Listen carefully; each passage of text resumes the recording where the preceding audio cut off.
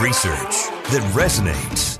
Schweitzer has not been wrong on any of his years and years of reporting on the Bidens. Investigations that matter. If your last name wasn't Biden, do you think you would have been asked to be on the board of Burisma? I don't know. Probably not. But that's, I don't think that there's a lot of things that would have happened in my life that if my last name wasn't Biden. The only entities, the only people that would report on this, and Peter Schweizer, who deserves a Medal of Freedom, in my view. This is The Drill Down with Peter Schweizer. Hi, this is Peter Schweizer, and welcome to The Drill Down, where we relentlessly expose cronyism, corruption, and the abuse of power in Washington, D.C. Seated by my side is Eric Eggers, who is wearing yet another hoodie. You may be struggling because of economic uncertainty in your life, but clearly your financial situation is pretty good given the quality of the hoodies that I'm seeing these days. Well, absolutely. Thanks to you and, your generosity and the generosity of our donors, I think my personal situation is I'm becoming too big to fail. And I'm loving it. Too big to fail. And if you were a bank, you would be bailed out. That's correct. I think that's one of the reasons why people's economic uncertainty, aside from my hoodie collection, is actually quite fraught these days. You got banks failing left and right. And, you see the phrase global economic collapse just casually thrown out on social media. Luckily, that has not happened. Right. Although it would make for a great podcast if it did. It would make for a great podcast. We'd probably do it in sackcloths and with this. No, I'd still wear my elite hoodie collection. But just to kind of rub it in. I'm so sorry. Things are not going well for you. Well, we're going to talk today about the very, very controversial bailout that took place for Silicon Valley Bank, SVB as it's known. Well, now hang on. We bailed out the clients, not the bank. That's capitalism. Well, I mean, it's the same thing, right? It's the same thing. You're bailing out the bank through the clients. And we're going to talk about that subject, actually. Is this actually capitalism? Is this crony capitalism? Why is SVB getting bailed out when other entities are not? And we're going to explore some of the inner workings of why SVB failed, why it's being bailed out, who are some of the people that are going to benefit from this, people that maybe had their money at SVB Bank and were, let's say, making calls to federal authorities to try to get that bailout through. It's going to be a very interesting conversation. And I love this conversation, Eric, because it's yet another example of how the so-called smart set, the very smart people, the masters of the universe that are supposed to have everything figured out, it shows how oftentimes they lack complete common sense. This is probably my second favorite story along this line. It reminds me of long-term capital management back in 1998. By the way, I just want to pause. And you had expressed some concerns about the nature of this podcast being a little dry and bereft of personality. And then you just used a phrase called long-term capital management. That's right. Is that your effort to spice things up? It is. I'm spicing it up. But it's a great story. Is this a management seminar? What are we doing? It's a great example of the hubris of elites, which is what Silicon Valley Bank is. In 1998, long-term capital management was bailed out. This was a financial investment firm that did not have one, did not have two, actually had three Nobel laureates in economics that were members, and it freaking crashed and burned. And the FDIC, the federal government, had to get, I think it was 13 banks to rescue these guys because they had totally blown it up. In the case of SVB, it's very similar, right? This is supposed to be the tech-savvy bank. This is the one that all the tech startups deal with. This is where the masters of the universe who are charting our future keep their money. And the bank collapses. And by the way, my favorite statistic is, we've all heard if you put money in the bank, it's going to be protected by the federal government up to $250,000. Which is funny because I remember the first time I ever opened a bank account as like a 9-year-old, right? And I asked, hey, what happens if the bank gets robbed? Because when you're 9, like that is the threat. Yes. Someone's going to show up with a mask and take my money. Right. I'm for real.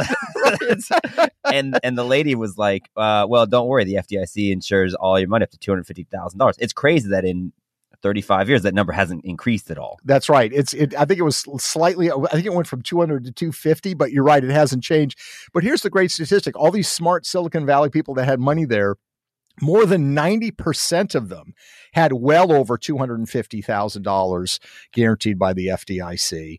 So you wonder if they're that smart, why were they just putting it all in? Perhaps it's because they knew they were going to get bailed out. So to me, that is the craziest stat, right? I mean, there's other crazy stats. We'll talk about Gavin Newsom's connection to it. We'll also talk about, it reminded you of something that happened in 1998. It reminds me of something that happened in 2008, which you actually wrote a book about, and how this is yet another example of the smart set's hubris and the pursuit of a utopian ideal collapses under the weight of irrational expectations and ultimately benefits China. Right. Which is insane, but that's what's going to happen here. Yeah. And so, but the fact is that 97% of the bank's deposits, because 90% of the people in the bank had more than $250,000. Yeah. So 97% of the money that the bank held was not insured by the federal government. That's one of the reasons why it's a big dang deal. And that's actually, to me, should be the headlines. So when Joe Biden says, oh, we're going to bail out the customers, not the bank itself. Well, hold up. I didn't realize, I don't think anybody realized that, based on that quote, that you're bailing out millionaires. Right. Exactly. I mean, I'm going to go on a limb here and suggest that there's not a lot of people who are, let's say, working blue collar jobs that are looking around for a bank. And they're saying, I think I'm going to go with SVB. That's the one that I'm going to feel comfortable with. No, this was of the elite. This was of the Silicon Valley elite. And the question is, why did they get in trouble? And one of the reasons they got into trouble is because so much of their banking was done with tech firms, tech businesses.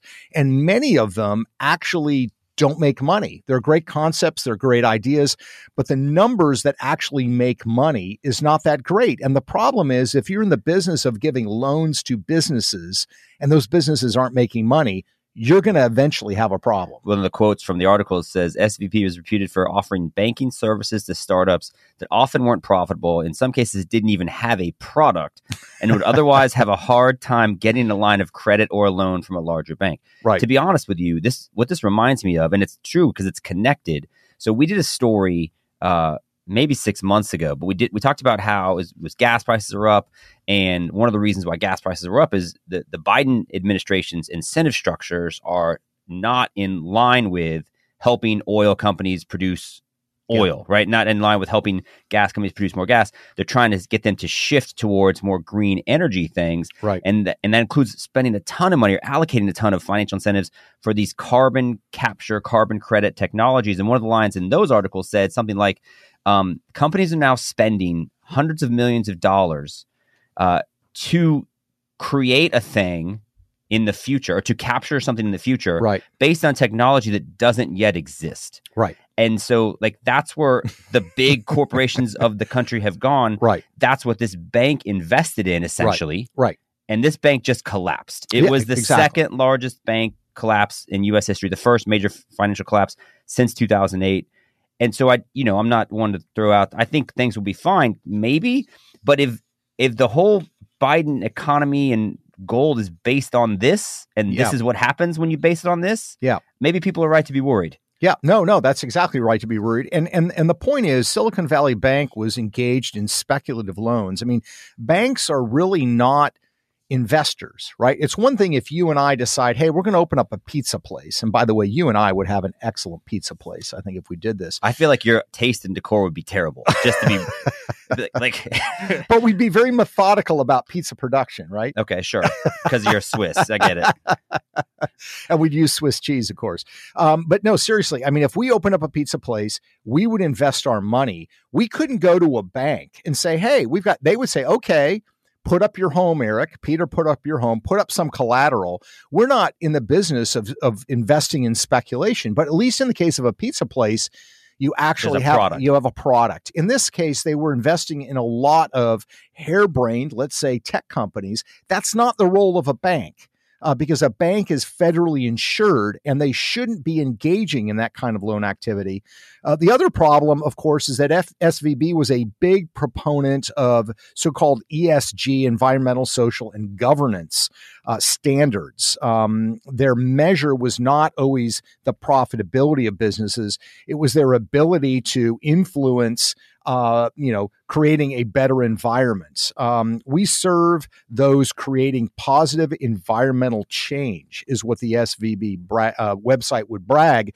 Of course, what they should have been saying, we serve those creating positive cash flow would probably be more beneficial for a bank. So They got into problems because they were investing in the tech sector where they really had no reason to do it. They were taking excessive risk, but they also went off on these SVB banking services. The Wall Street Journal noted SVB was reputed for offering banking services to startups that weren't profitable, that would have a hard time getting a loan from another bank, as you said earlier. And many of these were in this space of ESG. So it's only a question of time before something like this is going to implode. The other thing too, I mean, it's easy to do postmortems when like a bank collapses. You go, Sure. like, okay, well, why? And there's lots of other reasons, including the fact that we have major conflicts of interest in terms of some of the governance and some of the relationships.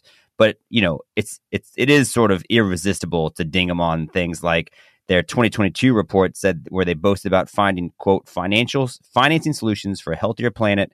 Their goal was to have 100% of their employees undergo diversity, equity, and inclusion education by 2023 and increase loans and investments to companies working to accelerate the clean energy transition. So that's great until it all goes away. Yeah. And then they want the federal government to bail them out. And it was helpful because, of course, SVB has a lot of powerful friends. Now, we should all take comfort in the fact that the governor of California, Gavin Newsom, of course, Silicon Valley Bank headquartered, based out of California, was very concerned about SVB.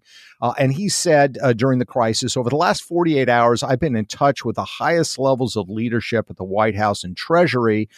He issued a statement about how he was trying to interact and to make sure that the federal government was going to help take care of SVB and make sure it didn't collapse. But there's a problem, isn't there? There's a couple problems. One of them is the law. The law makes this a little more complicated. Okay. Because California law bans officials from influencing decisions in which they have a financial interest. Wait. You're saying that Gavin Newsom had a financial interest in SVB? Well, I guess it depends on how you define financial interest.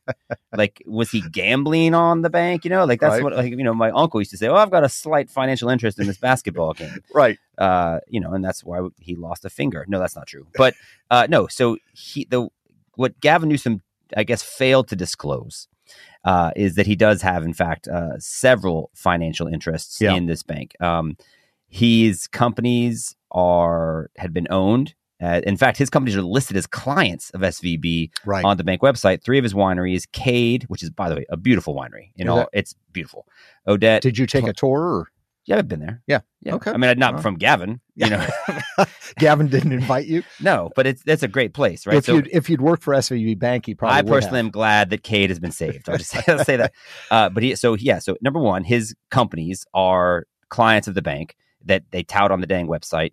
And then, we've talked about Gavin Newsom before and how he has these really interesting relationships with companies because California law permits something called behested payments. Yeah, terrible idea. You think you think allowing a legal mechanism by which companies can give unrestricted amounts of money to other companies or to other nonprofits on behalf of the governor is a bad idea? Yeah, I think the only debate for me about behested payments is this bribery or is this extortion? It could go either way. Mm-hmm. But basically, behested payments say a political official can request that a individual or a company or a labor union, whoever, give to certain charities. And in the case of SVB, it's not only that Gavin Newsom asked for donations to a charity, he asked Silicon Valley Bank to give a donation to which charity? His wife's charity. And they did it. They gave his wife's charity $100,000, which is another thing that he maybe didn't tout when he was clamoring for the Biden administration to swoop in and save the deal. By the way, Gavin Newsom, $23 million in payments to groups at his behest last year. So it's a shakedown. It's a shakedown. If the governor calls you and says, I'd like you to donate to my wife's charity or to another charity, what are you going to say? No? I mean, the next time the regulatory, issue comes up, you're in big trouble. By the way, this charity, his wife's charity, California Partners Project, the president of SVB Bank, who's responsible for their funds management, was himself a founding member of the wife's board of directors. This is what you call an incestuous relationship between government and business. Well, speaking of incestuous, we have, another question that gets raised. Wait a minute, banks are heavily regulated. Yeah. Right. Lots of oversight. Yeah. I mean, lots of paperwork. We keep it fast and loose here at the Drill Down Podcast. At banks, you're not really supposed to do that, right? It's like you got to check a lot of boxes, right? Like lots of quality assurance, like lots of auditing, things of that nature. So it becomes a little more complicated when the former president and CEO of the bank, a guy named Greg Becker, was actually a director on one of those regulatory agencies, the San Francisco Fed Board, before the bank failed. Now, you might ask the question of, well, wait, how is it possible that somebody who used to run the bank gets to now be in charge of the entity that oversees the bank? Right. And the logic that they use here is, well, he's smart. He knows how banks work. And what they always ignore is the huge, massive problem of conflict of interest. And this is where I actually give Bernie Sanders some credit. I don't do that very often, but he's the one that raised this problem to begin with. And he's got a bill designed to actually correct this, which I think is a great idea. I'm not an accent guy, but it's like almost like or an impression guy, but it's almost impossible not to read this quote from him in the Bernie Sanders voice. But he says, one of the most absurd aspects of the Silicon Valley Bank, this is what he put on Twitter the other day, is that the CEO was a director of the same body in charge of regulating it, the San Francisco Fed. I'll be introducing a bill to end this conflict of interest by banning big bank CEOs from serving on Fed boards. It should be pointed out that, the last time we had this economic collapse issue, the big piece of legislation that they created, the Dodd-Frank Act, it actually changed the law to exclude bank executives serving on regional Fed boards from participating in the selection of bank presidents. The change was meant to prevent banks in the regional Fed districts from selecting the official charged with overseeing their day. So like everyone's recognized, hey, this is a problem. It was kind of part of the problem before. We should do something about it. And they did, except for here. Yeah, exactly right. And I give Sanders credit. I mean, he's right about this. And this is one of the themes that we always talk about on this podcast is big business and big government actually love each other. They support each other. They reinforce each other. This is not capitalism. This is crony capitalism. And when you look at sort of the arguments that some people are making in favor of this bailout, I think they're absolutely absurd. Look at the debate we've had in the country about bailing out people on student loans. I'm not in favor of that. Why? Because of something called moral hazard. You have to remind people that if they take risks, they take out loans, there may be consequences. So be careful when you take out loans. Moral hazard should apply to these big banks as well. And that's the big problem here with this bailout, in my mind, which is if you're afraid that there's going to be more risk taking down the road, that there's going to be more SVB banks, there's going to be more like the 2008 financial crisis, you are only encouraging that behavior by bailing them out when they do stupid things. That means people, putting $2 million in a bank account that's only guaranteed to $250,000. I mean, that's just a sort of a basic rule. Or if you are a bank making risky investments in companies that don't actually make money, you should fail and suffer the consequences of it. Because if you don't, you're going to be encouraged to do it more next time because that's okay. High risk, high reward. High risk, it's okay. We're going to get bailed out. So let me ask you this. Is there any possible defense of the bailout on behalf of the United States administration? Because a bailout conceptually keeps the total collapse and bankruptcy, which then would allow, because as you noted, this is kind of like the best think tanky technology stuff that exists in Silicon Valley, right? Like this is the cutting edge. This is the new thing. There's a lot of green energy things here. Right. This is where the future is going. Allegedly, right? If in the Biden administration, people of the similar mindset continue to say this is where we have to go for climate change reasons, everything else. So this is an important technology, not just economically, but even conceptually from a national security standpoint. And so the point is that if you allow it to collapse, if you allow everything to go away, China stands ready, eager to swoop in as they've done before. Right. They buy up the stuff that we invest in. It fails. They buy it up on the cheap. Yep. And then they take it to their country and then implement it and then come back and try to sell it to us, which is, by the way, why any investment in green energy stuff now essentially redounds to China's benefit because they have a patent on a lot of this stuff, right? So I guess, so does that make the bailout, if it keeps China from buying up the technology and buying up the companies they're associated with SVB, more defensible? No, I think we should restrict China from buying into any of these high-tech companies, whether they've been bailed out, whether they're struggling, whether they're succeeding. I think that's the larger issue. I mean, look, The government always uses the excuse of some social national interest or good to do these things. Why did we have the 2008 financial crisis? Part of the reason was the federal government, beginning the Clinton administration, started telling banks home ownership is a wonderful thing, so we want you to loosen your lending standards. My favorite one was in 2006, Countrywide, the mortgage company that went broke, gave a $800,000 mortgage to a guy that was in a mariachi band in Los Angeles. And the argument was, hey, we want more diverse ownership. Home ownership is great. It encourages people to be more responsible citizens. In theory, but if you're giving loans to people who can't make the payments or maybe don't have the financial background to actually make payments, you end up with what we had in 2008, which was this collapse because you had all these garbage mortgages that couldn't fit. Flash forward to now, we have a similar situation with green energy and with these tech companies. You've got the Biden administration. We have this $1.5 trillion bill that was,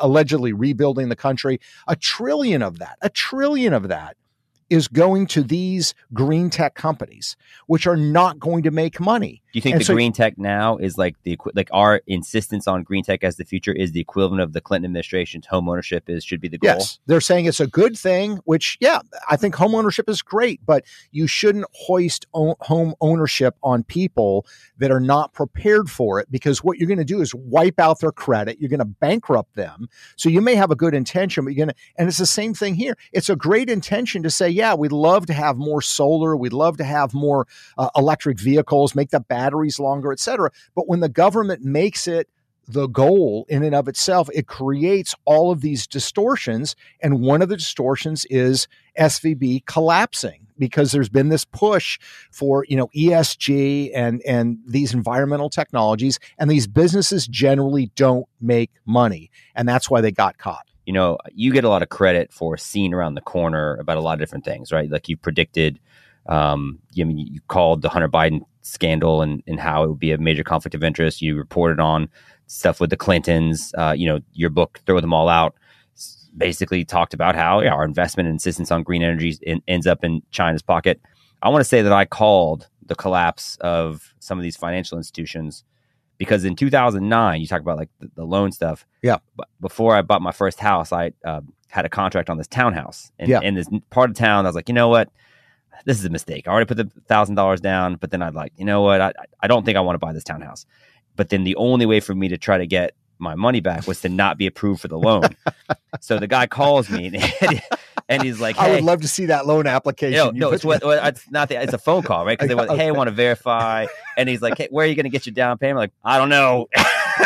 maybe my parents are going to give it to me. It's unclear. And it's like, well, how about your employment? And I was working at radio time. I was like, well, I'm working in radio, but it's corporate media. It's always collapsing and consolidating. Right. So I'm not really feeling very confident about that. I did my best to tank the loan interview. And you did? And but they still gave me the dang loan. Did they really? Yeah. So it cost me $1,000. I was mad because when I ended up not getting the thing. So clearly you're right. The incentives for loans haven't really been modified that much. The oversight for banks have not really been modified that much since the collapse, even in a post Dodd-Frank environment. And we haven't learned our lesson from what happened with all the green energy stimulus stuff. And that's one of the reasons why it's still happening now. Yeah. Moral hazard is such an important concept. If you've raised kids, you know about moral hazard. It's explaining them there are consequences when you do bad things. So please don't do these bad things or we're not going to be able to protect you. It applies to children and toddlers, and it applies to bankers as well. And don't let anybody tell you the failure of Silicon Valley Bank is a failure of free market capitalism, which is Bernie Sanders' line.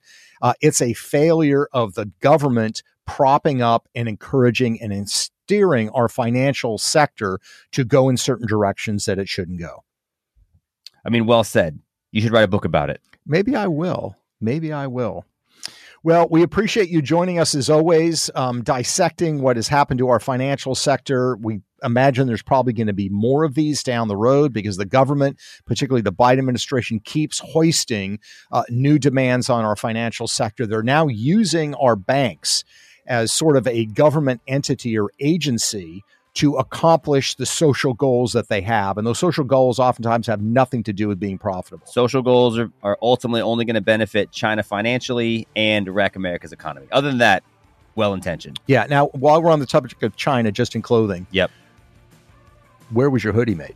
Dude, so we should get them as a sponsor on the podcast. I'm not going to say the brand name, but I would just say designed in Vancouver, made in Vietnam. Okay, so we won't talk bad about Vietnam. At any rate, thank you so much for joining us on this podcast. You can find our podcast and our research on thedrilldown.com, or you can find our podcast wherever fine podcasts can be found. Thanks for joining us.